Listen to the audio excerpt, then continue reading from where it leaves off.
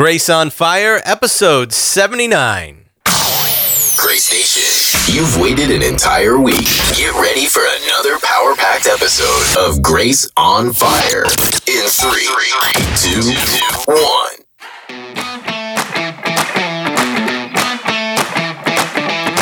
Getting back on the saddle here with Grace Nation.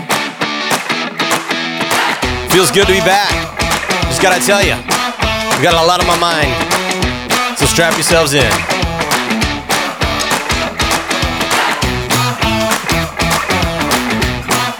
We're gonna be tackling the big issues today. And here we go. And hello, Grace Nation, and welcome to the show. My name is the Reverend Dr. Jonathan G. Smith, a.k.a. the Reverend Dr. Smitty. And I am your online pastor. And my goal is to help you craft your life for a higher purpose. And on today's show, I am asking the question, has the whole world gone insane? And that's right, I'm asking the question, what's going on? I'm telling you, it just feels like every time I wake up, every time I turn around, I am just confronted with the brokenness of humanity. And that's why I'm doing this show today. And thank you for being here on the show with me. And, today's not going to be my usual self because I'm just frankly mad. And I'm broken and I hurt. And I'm deeply, deeply just concerned about life, about the world, about what's happening. And, there's times when we just have to shift gears for just a moment. And we have to examine ourselves and we have to say, what the hell is going on?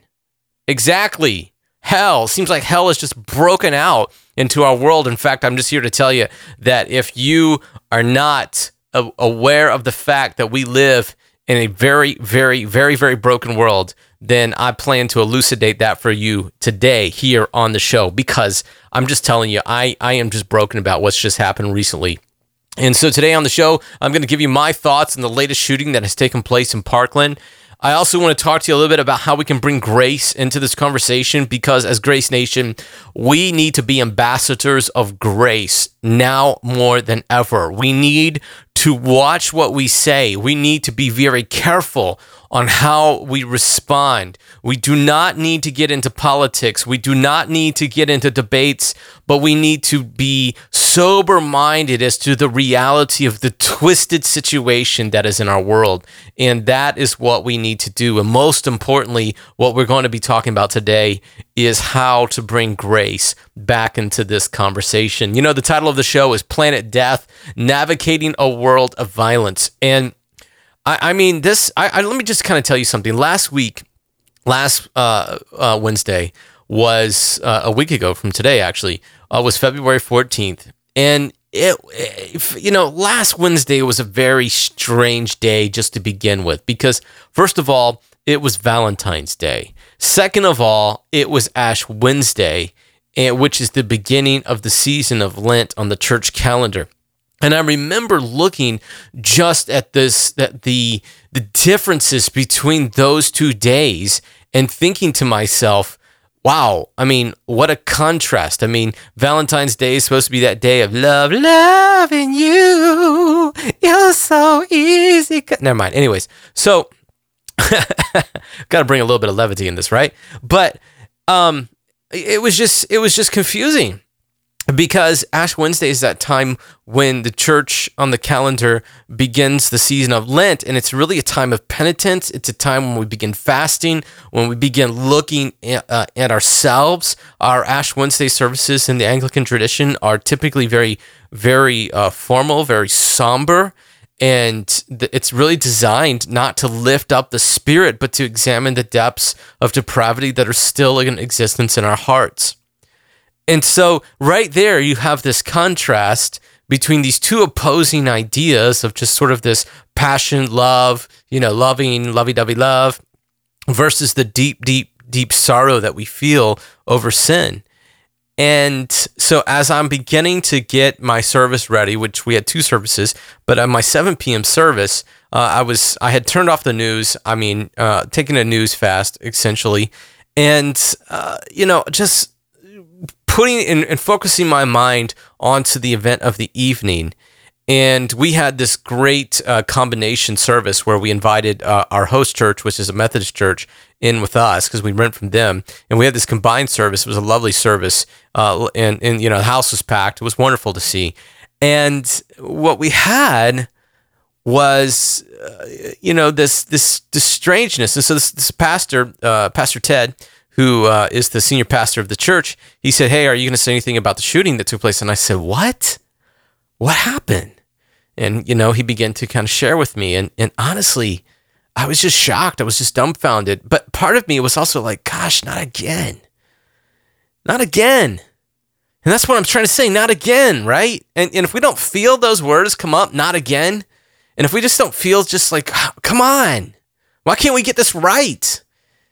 And, the answer is that it's far more complex than we realize, right?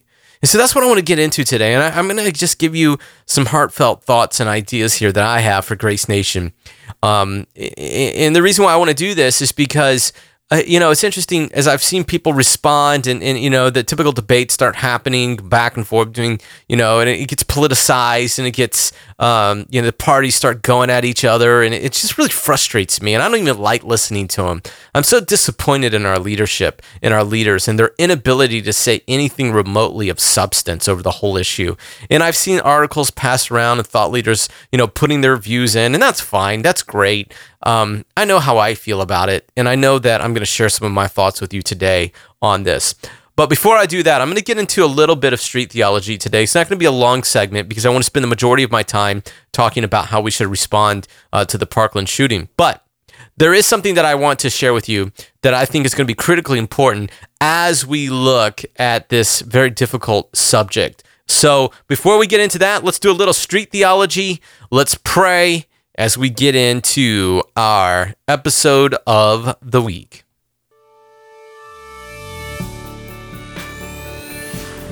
Connecting deep truth for everyday life.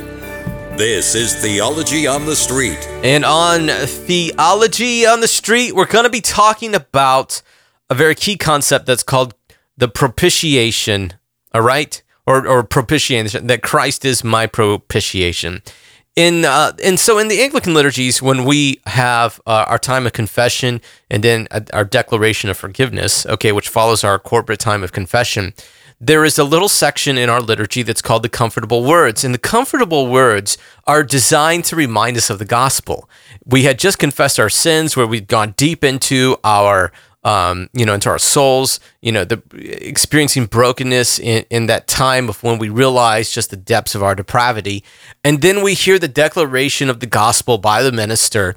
And then after that, the minister reads the comfortable words. And one of my favorite verses, they're all beautiful, by the way, but one of my favorite verses that I read at Redeemer comes from 1 John 2:1. And this is what it says. It says this: "But if anyone does sin, we have an advocate with the Father, Jesus Christ the righteous, and he himself is our propitiation for our sins, and not for ours only, but also for the whole world." That's the English Standard Version. Let me read to you the New English Translation. It says it this way: "But if anyone does sin, we have an advocate with the Father, Jesus Christ the righteous one, and he himself is the atoning sacrifice for our sins. And not only for our sins, but also for the whole world." Now, what I love about this verse is this idea of propitiation or atoning sacrifice. If you research what propitiation means, it's an old idea. And it's the idea that a propitiatory sacrifice was a sacrifice in the ancient world that was made to appease the anger of the gods. That if you were to say, I need to make an offering because God is angry, and you would offer, slaughter an animal or whatever, and you would say, this offering that I am making is to appease the wrath of God, so your judgment and condemnation would turn away from me. And what St. John is telling us is that idea, the propitiation, the propitiatory sacrifice, or the atoning sacrifice of Jesus Christ, that his death was this sacrifice, that it was designed to appease the wrath of God. Now, last night at Redeemer Works, I was talking about this idea. And essentially what I was saying was I said that is God angry at us? Is God angry at us? And that's the question, isn't it? Is God mad at you? And my response to that is that based upon 1 John 2, 1 and 2, that God can never be angry at us again. No matter what we do now or what we do in the future or what we've done in the past, God is not angry at us. And how can I declare this so confidently? Because of what this declaration by St. John is telling us. And that is to say that based upon the work of Jesus Christ on the cross, all of God's wrath, all of his judgment has been alleviated from us and poured out upon Christ. Now, what does that do for us during this Lenten season? Essentially, what I think it does for us is the following, that we need to remember that our spiritual disciplines are not designed to appease God's wrath. We are not fasting from chocolate or the news or whatever else it is in your life that you think you need to fast for so that somehow that God is less pissed off at you, okay? Or somehow that God is not as angry at you. Forgive my language here, but I on the show, I like to use stronger language because I think it's important that we speak street. This is the way that people speak on the street. And sometimes as Christians, because we get into our little bubbles of this world, we're not used to strong language, but we need to be used to strong language. And we need to understand that God is not angry because of his propitiatory sacrifice through Jesus Christ that was made on our behalf. And what this should do for us is that it should lead to a measure of freedom. So the question is then, what are our Lenten disciplines designed to do? They're really designed to do one thing, and that is to bring us to a place where we recognize sin in our lives, all right, and we turn it over to the Lordship of Christ. That is to say that we are putting away the things of the flesh and concentrating on the words or the things of the Spirit. And what I mean by that is that we're actively looking for those areas where we are contributing to sin, contributing sin that is sinful in us. Does that mean that because of Christ is our propitiation that we still don't sin? No, we sin all the time. But what this should do is make us more aware of our propensity to sin and also more grateful and more humble because of what Christ accomplished on the cross. And now it's time for our feature presentation. And how should I respond to the school shooting? Navigating a world of violence. You know, I feel melancholy a little bit on the show today, and I also feel very angry. And I don't like doing shows like this. I mean, I'm a very positive guy. I like to bring humor in, and I like to, really, just, be honest and have fun. And I get to talk to you and, wherever you are. And my whole goal here is not to bring you down, and it's not to, it's not designed so that we somehow feel bad about ourselves. I don't like doing that. I think that we can go through the world and live negatively, just on our own. But I think that we do need to speak. And we do need to talk, and we need to flesh out the realities of the world that we live in. And I'm angry. I'm very, very angry at the environment that we live in. I'm very angry at the factors that are starting to show up in our society on a regular basis. I'm very concerned that our children are very confused and they don't know what to think about themselves. They don't know how to respond in a healthy manner, and nobody seems to be listening to them. I don't know what happened. I've heard, competing stories that the FBI knew about this. They didn't do anything, and there's all this finger pointing and yada, yada, yada, yada. And my question is why did this circumstance even exist in the first place? Not the failures of the system to control the situation, but what happened that created in the environment that led to it in the first place. And here's why I'm asking this question. Here's why I'm asking. I am actually afraid of sending my kids to school. Now, I'm not that old. Let me just tell you that right up front. I'm not that old. I'm 41 years old. But I can remember a time when I went to high school that there were some pretty weird kids in my class. And I remember them. I remember them very well. And I remember thinking, you're a little bit on the edge, dude. I'm just saying. And I'm looking at them and I'm thinking, you probably have the potential of doing some pretty weird, awful things. And I think I'm just going to stay away from you. And I remember, all right, so I'm going to age myself a little bit, but this was back in the day when Dungeons and Dragons, you remember this game? This was a fantasy game. And the church hated it. And I remember, I remember sermons and things like that from kids or from pastors and all these warnings and like Chuck Swindoll and, whoever from Focus on the Family. James Dobson was like, don't let your kids play Dungeons and Dragons. And, there was all this kind of mystical thoughts about what could take place in the spiritual world if they got involved in it. And guess what? At my school, there was kids who played Dungeons and Dragons. And they're a little bit on the weird side, all right? I look back at those kids today compared to what I see now, and I think, they were just kids. But that's the whole point. They're kids. And why are our kids murdering kids? And that's what scares me about this. I'm frightened about this. What is happening in our society that's putting so much pressure onto our children that our children are then responding in behaviors. Our children model behavior. And so what behaviors are they observing in the world that is leading to the situations that we're seeing? So I remember this, and I remember being in high school, and it never occurred to me while I was in high school that some kid would show up with an assault rifle and mow down 17 of my peers. None of that that thought never crossed my mind until 4 years after I graduated in 1999.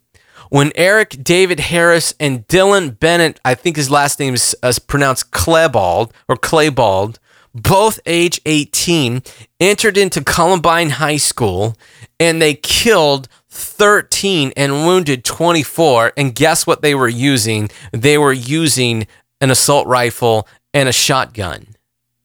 And they apparently had some knives, and they took their own lives. And I remember the Columbine High School massacre because I remember the shock that went through, because here are these two kids, and if you go and just Wikipedia that, you'll see their pictures. These just look like normal kids. Middle American kids. They were good-looking boys, but that's the point. They're boys. They're kids. And they armed themselves, and they took lives of other kids. These are not 30-year-olds. These are not 25-year-olds. They're not 40-year-olds. They're not some crazy 50-year-old or 60-year-old. These are kids. What are we doing about our kids? And so Ivy and I we're talking about where we're going to send our kids. My daughter, she's getting to that age now where she's in middle school, and now she's getting ready to go into high school, and we're thinking about sending her to public high school because for a lot of different reasons. Some of it's financial, some of it is social, some of it is psychological, some of it's developmental. It's just things that we're kind of pressing through our value system. And so now I'm asking myself, oh my gosh, what if this happened in her high school? What would happen? And that's my fear. And what do I do? So my natural tendency as a father is to say, well, I want to protect my daughter because I love her so much. And I could not possibly fathom what it must be like for a parent, as a father, having to comfort his wife whose daughter or son just got mowed down in violence at the school that they made a decision to send their kid to. I can't imagine what that must be like. And so then, because of social media and the factors, then all these articles start getting thrown around, and somebody sent me an article as to why, Christians and gun control and blah, blah, blah. I'm like, don't send it to me. I don't want to hear it. I don't want to hear it because I'm mad. I'm very mad right now. And so I'm talking to you, Grace Nation, because there's a part of me that says we need to reevaluate our values. We need to reevaluate our message. We need to reevaluate how the gospel applies into this situation. The problem with the gun debates and all of this is that it is a tension that is irresolvable. You're going to have those who are these gun enthusiasts who are going to make their comments, and they're going to argue freedom for. And those who are opposed to them are going to argue freedom from. And we cannot as a society mend those two. We can't possibly bridge the gap. Because if we're arguing freedom for versus freedom from, then we're missing the point. And the point that I want to bring to this conversation simply is, what's going on with our kids? What's happening? Why are they choosing to respond this way? What are the pressures that they're feeling? What's going on that is creating, what has our society done that has led to the conditions in the environment and the circumstances that is causing our kids to murder other kids?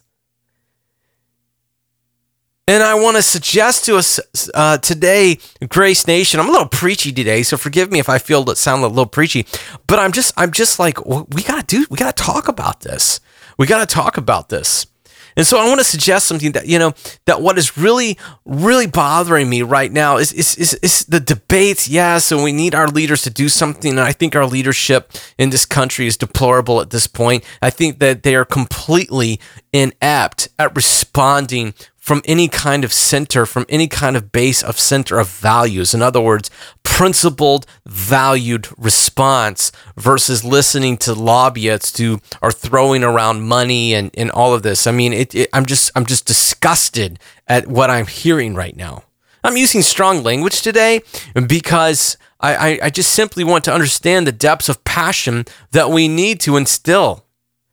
We need to think about this.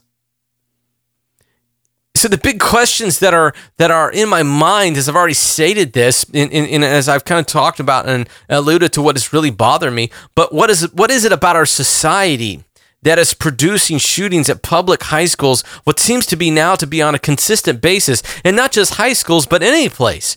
Here's something that I never expected being a pastor, and here it is.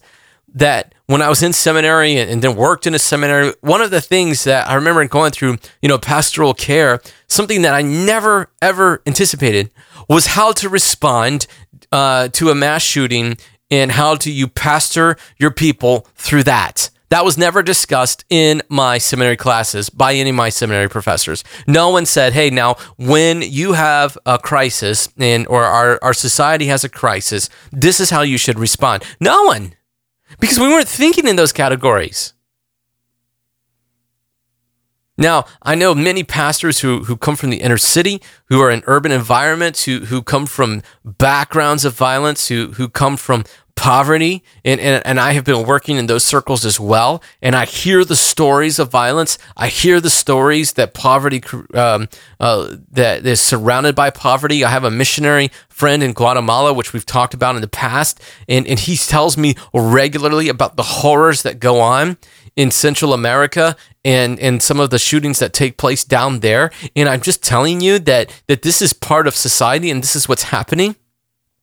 And so I know what the response is in terms of the conditions, but I think the problem is that as a church sometimes, Grace Nation, that we just fall into our lives. We're so busy that we're not thinking about what's happening.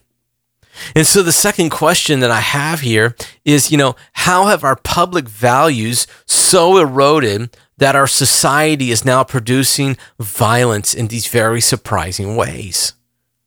I mean, I don't think anybody would have thought that this kid would have chosen Valentine's Day and premeditatedly gone in and, methodically planned all of this out, I mean, he chose Valentine's Day for a reason. He chose the day of love for a reason, and I dare say it's because he had not experienced any love, but hatred.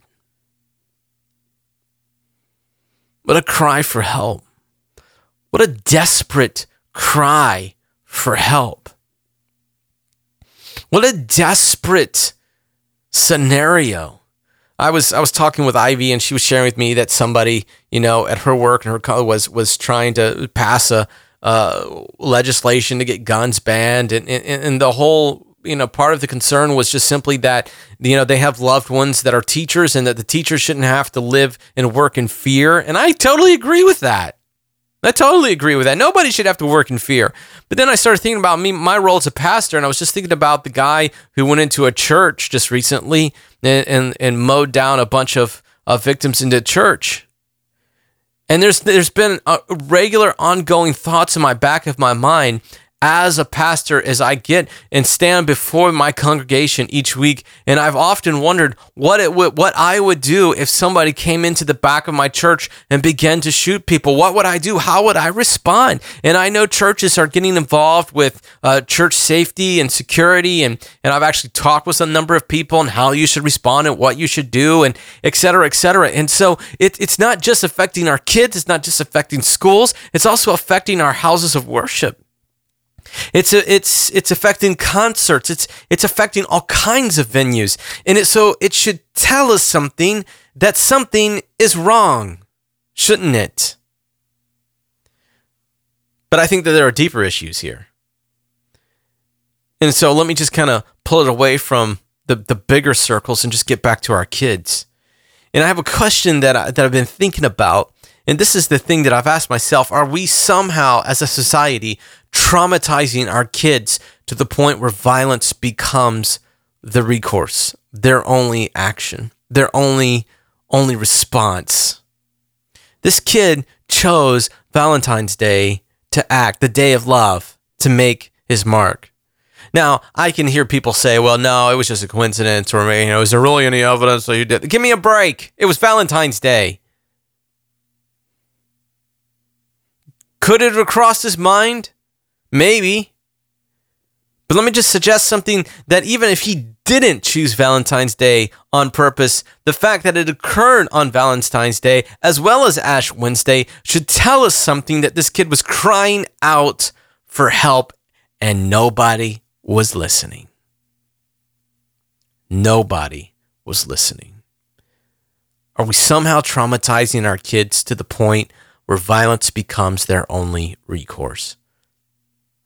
I think at some level we have to ask ourselves as a society, what steps can we take to begin addressing the deeper questions? I mean, listen, I am in favor of stricter gun laws. If they pass stricter gun laws tomorrow on assault rifles, I will not be affected, because I have no interest and no desire to purchase one and stick it in my house. None whatsoever. My right is not being violated whatsoever. I feel nothing about that. I have no passion for that argument whatsoever. I'm much more concerned about what are we going to do to begin to look at the deeper issues that's causing these problems, that's even leading to the ban. I mean, that's the question, isn't it? The problem isn't the guns. The problem is a society that is reaching for them and pulling the trigger. That's the problem. And we can do all kinds of bans. We can ban everything under the sun, and yet the conditions will still exist in the environment. And so society will still respond in these horrible ways. I just recently, just the other day, in fact, it was, I think it was yesterday, as of the recording of this show, I posted about the Church of Nigeria, where there was a mass slaughter of Christians in Nigeria. And, it was awful. It's an awful thing to read. And you read those things as Americans and we say, oh, that happened in Nigeria, but it happens here. and it's happening. And so, one of the things that I've had to come to grips with is what I call the horrors of pastoring. The horrors of pastoring. And that is to say that I'm finally at a level now where I'm in my pastoring, where I'm getting into the deep brokenness of people's lives, and I'm hearing horrible stories of violence inside families, of physical abuse, of mental abuse, of emotional abuse, even sexual abuse. I'm hearing and encountering the rampant use of pornography and the devaluing of men and women. In the onslaught of pornography, I am dealing with people who have skewed identity issues, of sexuality and gender, where they're so confused about who they are and they feel out of step with their own physical bodies, and they're dealing with massive depression, and they're dealing with all kinds of fears and the results of bullying in their lives. And yet I'm seeing all of the violent entertainment and et cetera that we are consuming on an ongoing, regular basis. And I'm asking myself, is this what this is about? The horrors of pastoring. This is the world that we live in. And so people are asking from the church, they're looking for answers, and the church is anemic and responding because we get so caught up in all the politics of it all. Instead of really looking to saying, yes, great, go pass all your laws and fight over your laws and your freedoms, but listen, the world is going down. There's this great illustration that I love, and I don't know who said it, and frankly, at this point in this rant that I'm doing today, which is what it's turning into, is to say, it's like polishing the brass on the Titanic while it was sinking. Polishing the doorknobs while the Titanic is sinking. And that's all we're doing, we're just doing window dressing to the deeper issues. And so I want to kind of share with you on the remaining time that I have with you today, as we're just thinking about this and asking these deeper and more difficult questions, is what is life like on planet Death? I have a really good friend. His name is Renaud. He's got a big church out on the west side of O-Town. And he's a very expressive man, and he calls the world that we live in planet Death. And sometimes, when everything bad happens, he goes, "We live in the world of planet Death, guys." And I love his reminder because I think it's a good one. And planet Death absolutely describes, I think, perfectly in what we're talking about today. But what's the biblical case for this? And it really comes from Romans 1 and 2. And Romans 1 and 2 is a very controversial passage, and so I'm not going to get into the controversies of the passage today. But what I simply want to suggest you do is go read it, because in Romans chapter 1 and 2, verses 18 through 2, I want to say 6, maybe 4, essentially, Paul describes in detail what's wrong with our world. And he starts off at the beginning of that in verses 18 and etc. He talks that the problem is that we've rejected God and we've engaged in false worship. That is, that the object of our worship has shifted from the one true God to all these gods that we've, just created, all of this idolatry. And if you read throughout the entire Old Testament and well into the New Testament, that the fundamental issue that the Bible brings forward is that our object of worship is other things besides the one true God. That is to say that when we worship the one true God and we conform our lives to that true God, that these things that he describes in 18 through 31 are ameliorated to an extent. But we know that the whole world is not subject to God, but that Christ will one day return and bring this world into subjection to true worship. But until then, guess what we can expect? We can expect confused sexuality. We can expect a debased mind. Listen to, I'm not going to get into the sexuality component today, but listen to just the debased mind. He describes it beginning with verse 29, verse 28, God gave them up to a debased mind to do what ought not to be done.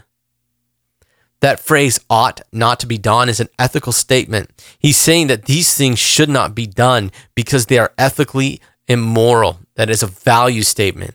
And so he says in verse 29, they were filled with all manners of unrighteousness. evil, covetousness, malice, envy, murder, strife, deceit, maliciousness, gossips. Let me just stop with gossips. That was one of the biggest problems with kids, is they gossip constantly. And gossip turns into bullying, doesn't it?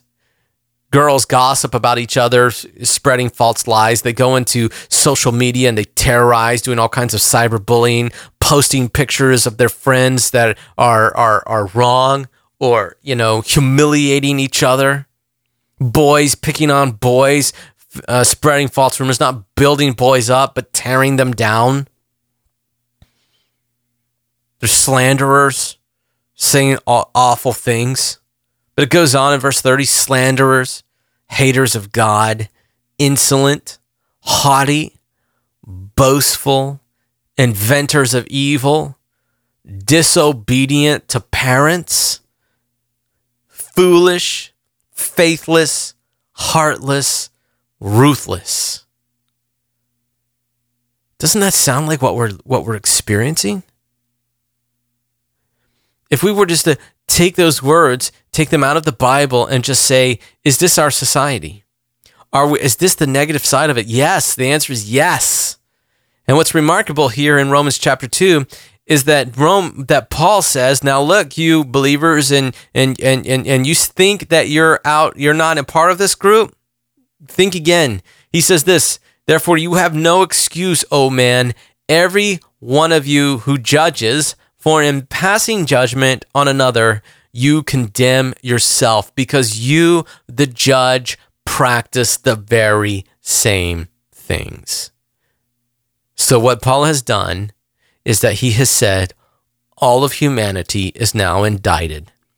And this is important to understand here as we kind of pull back here and just think about this, Grace Nation, because what we see here is Paul bringing almost a court case before humanity and saying, these are the charges against humanity.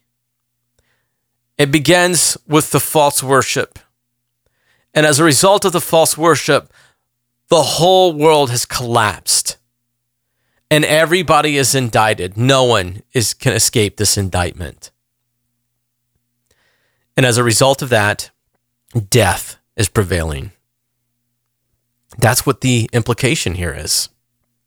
And so when we look at these shootings, when we look at what's happening in our high schools and our children, and then we read scripture, what we're seeing here is the result of a society that has turned its back on God. That's what we're seeing.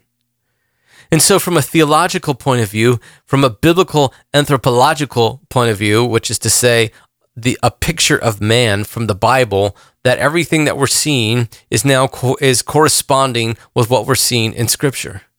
It's not the other way around. We're not taking scripture and applying it. We're actually seeing firsthand experiences what happens when people turn their back on God. And so how should we respond? How should we respond? We preach life. That's how we respond. We preach life. We preach, liberty. We preach freedom. We preach freedom from all of those things. We preach the gospel. Paul talks about in chapter 7, and it's one of my favorite verses from Paul. He says, who will deliver me from this body of death? Thanks be to God through the Lord Jesus Christ. You see, our only response, the only possible response that we have is to say the gospel. It's grace. It's liberty. It's freedom. It's to tell this kid, you don't have to pull the trigger. You don't have to do it, because you don't have to define your lives by whatever hatred and whatever stuff has filled your mind to the point that has fueled your hatred. And while everything that you have gone through, young man, is awful, you don't have to contribute to it. And I wish that we could just grab all of our kids and pull them aside and say, you don't have to be like this. The things that you're doing, the behaviors you're involved in, the brokenness, the dysfunction, all of those things that are contributing to this pressure system that you now find yourself in, none of those things have to be and define your life. And so how do we respond? What does grace look like? Number one, we must, as a church, mourn over death. When Anglicans read the law in our services, particularly in the old prayer book, not so much the new ones, but in our old prayer book of the 1662, what would happen is that they would read the law of God, and then there would be a response. And this is the response, and I love this response. Lord, have mercy. Christ, have mercy. Lord, have mercy. That is to say, is that when you read the law of God, you realize just how far you have fallen from its standards, realizing the brokenness, and you just simply cry out for God's mercy.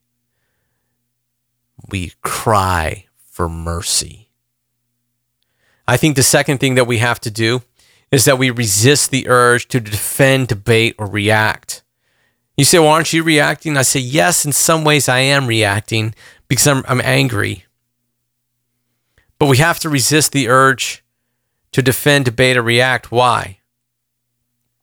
Because it's not about politics. It's not about the right to own or the right not to own or the right to be secure versus the right to freedom. None of those things matter. What matters is how are we addressing the brokenness in the world, namely sin that's degenerated into the world that we live in today. That's what matters. That's what matters. That's the only thing that we can do. It's the only response that we possibly have. It's the only one. I think number three, that we also have to pray for those who have been lost. We have to pray for those who are hurting. We have to pray for those who have now been participating in this violence. And I think finally we have to examine ourselves. How are we contributing in our own sinful ways to planet death? What are we consuming that perpetuates the values of planet death? What have we done where we turned a blind eye where we could have helped somebody? Out of anger, did we respond in a negative way? Did we do something today that hurt somebody else and therefore contributed to their demise? You see, we have to take ownership of these things now more than ever. We can't just be content to live in the evangelical ghetto. We have to break out of that, and we have to open our eyes to see that that the violence of the world that we used to look out from America into other places has now come home to roost, and it's among us, and it's a part of us. And we have to go do our gospel work. That's the only way I know how to respond. But I don't want to just end there, because I want to leave you with hope that even in the midst of the brokenness of this world, even in the midst of the darkest hours, even in the midst of people crying and everything that's happening, what I want to encourage you with on this note today is that at the very end of this world that we look in Revelation, we see this incredible vision of Jesus Christ coming back, where he wipes away all the tears. There's no more sorrow, no more crying. And he boldly declares, behold, I am making all things new. So that we are not a people marked by despair and tragedy, but we are a people marked by hope. And it's the hope that we have. It is the answer and the security that we have, that we can go into this broken world full of its violence and full of its disruption and full of its screwed upness. And we can proclaim the gospel boldly. That is our hope. And so, Grace Nation, I want to encourage you today that wherever you are, no matter what you're doing, I want you to pause, pray, think about everything that you have within your power to bring the gospel of Jesus Christ to bear on your situation. And now may the grace of the Lord Jesus Christ, the love of God, and the fellowship of the Holy Spirit be with you now and always. Amen.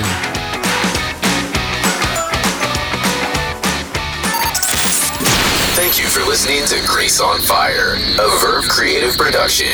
For show notes, links, and more, please visit mygracenation.com.